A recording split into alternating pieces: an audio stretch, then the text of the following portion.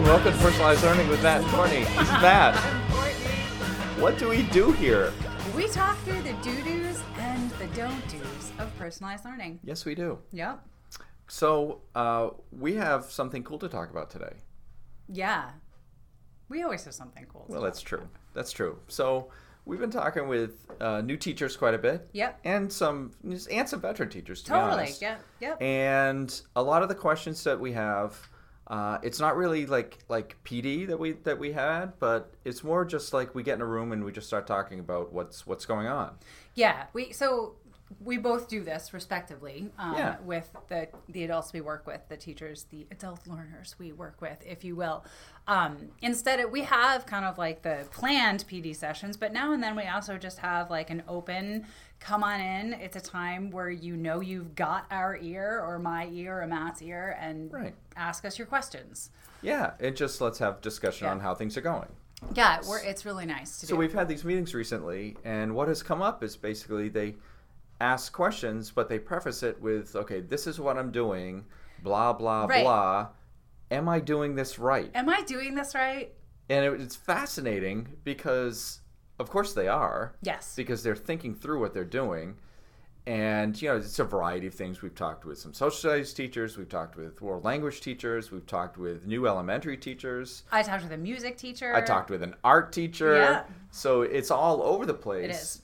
But the question is always, am I doing this right? Am I doing this right? Is this what you want me to do? Right. So I was just thinking about this, how it seems to come from like this fear that they're doing it wrong. It comes from what I see as like two different like explanations. Okay. So one explanation is the more kind of immediate external, like my boss is going to tell me I'm doing this wrong, I'm going to get fired kind of fear. Yeah. Right. And then the other fear is like the more long-term external, maybe a little bit of internal fear, but like I'm going to mess these kids up. Right. Yeah. That is always the root of the concern.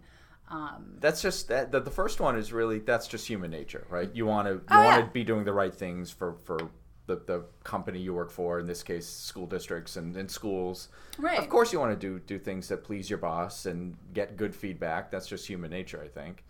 Yeah. The second one is always cool to me because I find it fascinating. It's really difficult. If you really think about it, it's really difficult to actively make kids dumber. No, you're not going to make kids dumber. You're not. That's the thing. A lot of them learn in spite of you. Yes.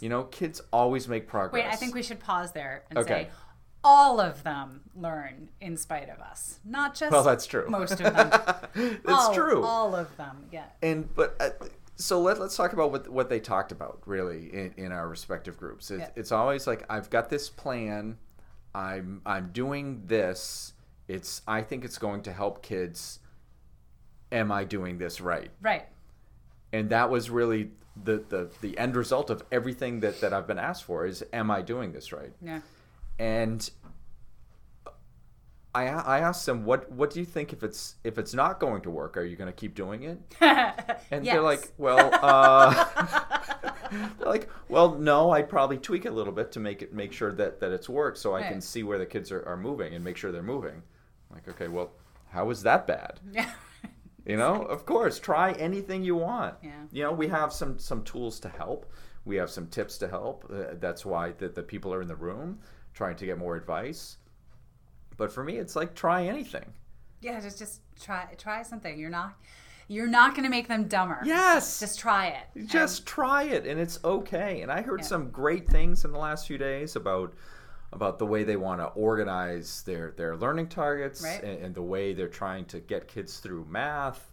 And is there one way to teach put some particular targets? And we're always like, no, it's the targets should be open enough that kids can attack them from many different angles. Mm-hmm. They're designed that way. Yes. I mean, there is a method to curriculum development. Right. So in a personalized learning, in a proficiency-based system. Well, okay. Thank you for that. No problem. Thank you for that. But it's designed so kids can attack it from their own interest or from their own needs or what they're interested in as a group or individually. So there's no one way to teach, and teachers need to be open for that. I mean, that takes some training, and that's why we have talks about this. Is there are many ways that kids are going to attack things, including ways that you've never even thought of. Right. So you need to be flexible enough to allow that. I think that's kind of the crux of this, is that, so if we think about the way all of us, or I should say most of us, I'm sure there are some listeners out there who went to some like crazy hippie schools where, you know, it felt much more like what we're trying to do, and maybe even extreme versions of what we're trying to do. But Matt and I both went to pretty traditional schools. Yeah, pretty much. Yeah, and so we were raised in that industrial system, and, you know, even just working in a school district, even a school district that is progressive, you still have a lot of that industrialized organizational structures where we still feel that pressure to be like, am I doing this right? Am I putting the cog in the right hole? And so it's hard for our teachers to live in this system too, where, you know, in my district, we have worked very hard at opening it up. Mm-hmm.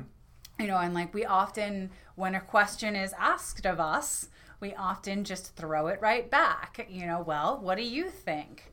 You know, and we come back to some very basic tenets over and over again. Mm-hmm. And so when we think about the adults that we have that work with our learners that are always asking this, am I doing it right question, it makes a lot of sense that they're always, because our learners are also always asking, are we doing it right? Exactly. You know, and our teachers are having to be, oh, it's so meta, are like having to be, you know, when we're the ones being like, well, what do you think? You know, well, teachers are the ones asking their young learners, well, what do you think? And so it takes a while to get into it. But then and so I saw this the other day with a new teacher, kind of like it's not really a light going on, but you can see that they like get validated and realize that it really is okay to try something. Right. And if it doesn't work, try it again.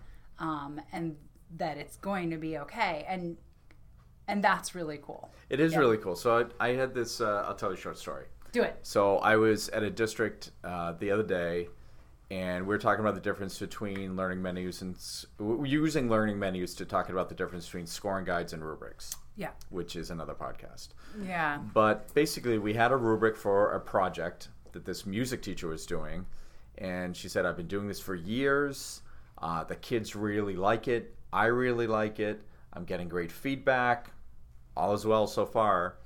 And then she says, well, there's this one part of it that the kids really struggle with. And it's the difference between melody and some other things that I actually forget. So I apologize if you're listening. But she says the kids really struggle with this part, and I don't know what to do. So we're like, okay, well, if we have this learning menu, we can identify those different foundational pieces, and you'll get the kids to be learning a little bit more specifically about those things. I said, are there other things on this rubric that you're finding to be difficult for kids? And she was like, no, they pretty much get most of this basic stuff. But this is really where they struggle. Huh. So this is where you need a learning menu, when you really need to focus on those particular pieces, because that's where they're struggling. And she was like, that's what I was thinking, but I wasn't sure. So I had to ask. I'm like, well, you've identified the problem.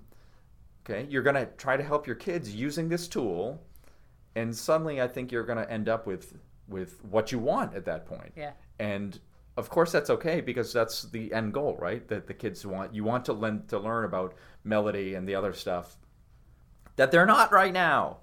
And that's okay. Yeah. But really her question in the back of the mind that as we were just talking was, am I doing this right? And so did she or he, it was a she. It was a she. Okay. You may have said that, but did she come to like a point of resolution and acceptance and like, oh, good, she went back and she's like, I know what to do now, good. And I'm going to set this up, and when you come back later, I'm going to show it to you and see if it worked. Nice. And give feedback. And I'm like, that's it. And this was a teacher who prefaced it by saying, you know, I'm an old dog, and I don't know if I can learn some of these new tricks. I've been doing this for 33 years. Yeah. I'm like, well, of course you can do it, because you're coming to me right now. Right. So let's talk about it. Yeah.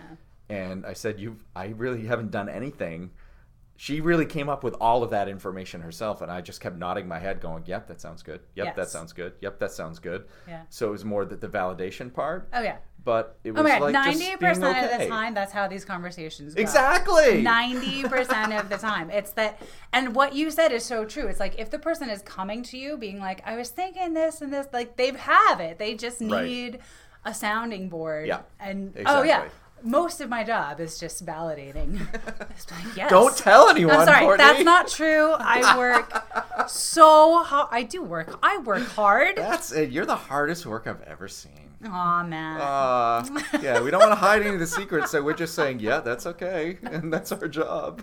And what do you think? And what do you think? That's it. Now, you two can be an instructional coach and a district curriculum something or other. Those are the real secrets. So if you made it to the end of this episode, go get your certification. You're all set. There is no certification for instructional coach. You can just kind of be like... That's another secret. You're giving them all away. What are you doing? Oh, my Lord. They can handle the truth. All right. So... Anyway. Well, so before we wrap it up, I do kind of want to leave people with like... So what are, like, how, if you don't have a Matt or a Courtney to go and be validated by... What are some things you could, like, what are some questions you could ask yourself or, like, you know what I'm saying? Like, what are some internal prompts or something that you could just run through? Well, I'm trying to think back when I was teaching, when I did some of these things, because I tried to be one of those non-traditional teachers in a traditional system, of course, right? Yeah, that's hard. It was very difficult. Yeah. You know, I was a teacher who came in later in life because I had a previous career. Yeah. And so I had some different ideas, and I had long hair, and I was more that hippie type at that particular point. It was awesome. So it was really good.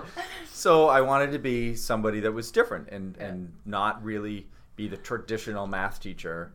I ended up with a lot of the traditional things. Yeah. But one of the biggest things, this is so dumb, but it's so obvious too, is I didn't put the class into rows. Like every other room in the school had that. I decided to put them in like groups of 4. Oh. And just to get them talking. And yeah, their backs were to the board sometimes. Well, that's okay because we wanted to do some different things. They don't need to be staring at the board all the time. I wanted some collaboration and some discussion. Yeah. And I remember some of my colleagues came in before school and they're like, "What are you doing?" I'm like, "Well, I'm putting them into groups." "Oh. You're one of those." I'm like, all right, well, I'm not going to be talking to you for help. So I just wanted to try it and see what happened. The rebel. So I didn't really have anyone to bounce it off. Right. Because they were very, very traditional. And I didn't have a Matt and a Courtney to bounce this off.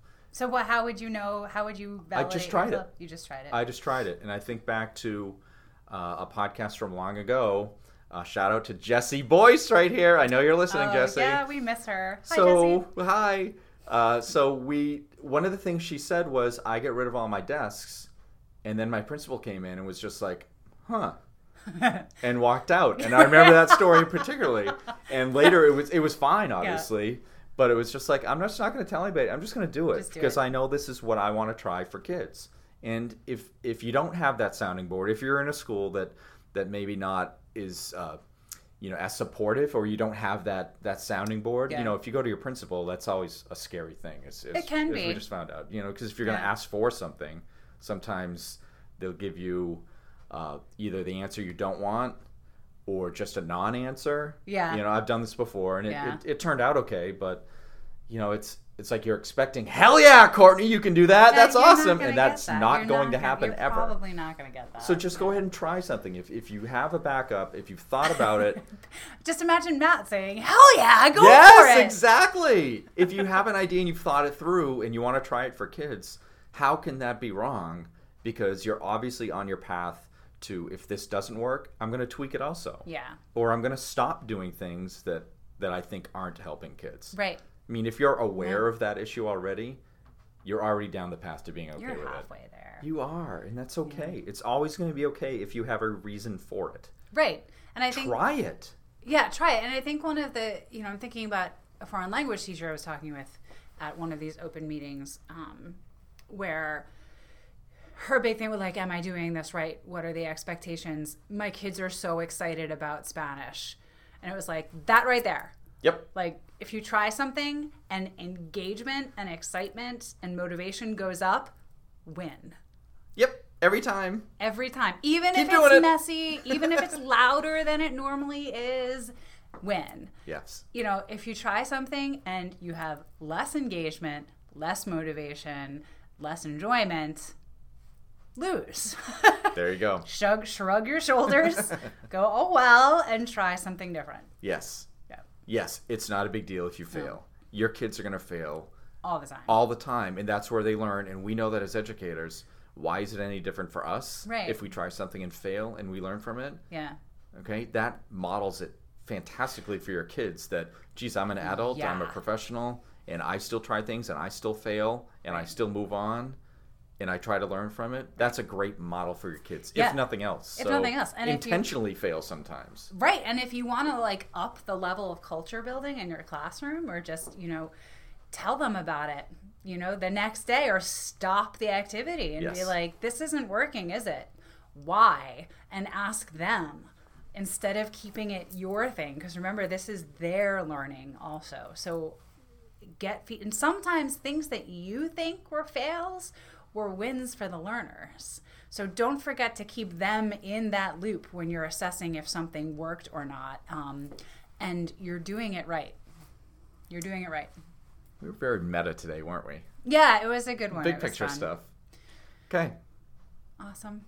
All right, so we have about 3 more weeks before we go to Inacall. We are MCs of the Voices Hub down at Inacall. So if you are in Orlando at the end of the month in October, come visit us. Come visit us. Yeah. If you're in the area, come visit us. Let us know. Yeah, or if you see us walking around the convention hall with, you know, microphones, say hi. We'll have T-shirts with our faces on it. Are we really? No, we're not doing that. So. I was thinking maybe we would make big buttons, one that says I'm Matt and one that says I'm Courtney. What's your biggest doo-doo? Just walk around like that? Yeah. So if anybody wants to contribute to our bail money, they can send it to plearnmc@gmail.com. That's right. So you can follow us on Twitter at plearnmc. I'm at Belolency. And you can follow me at Eat Sleep Sats. You can visit our Facebook page. Yeah. Personalized Learning with Matt and Courtney. And our website, plearnmc.com. Put stuff on our parking lot. Yeah, and there's a new link there to a learner-centered blog that I write that has learner-centered tips. What? Yeah, so check that out too. And hey, we'll talk next time.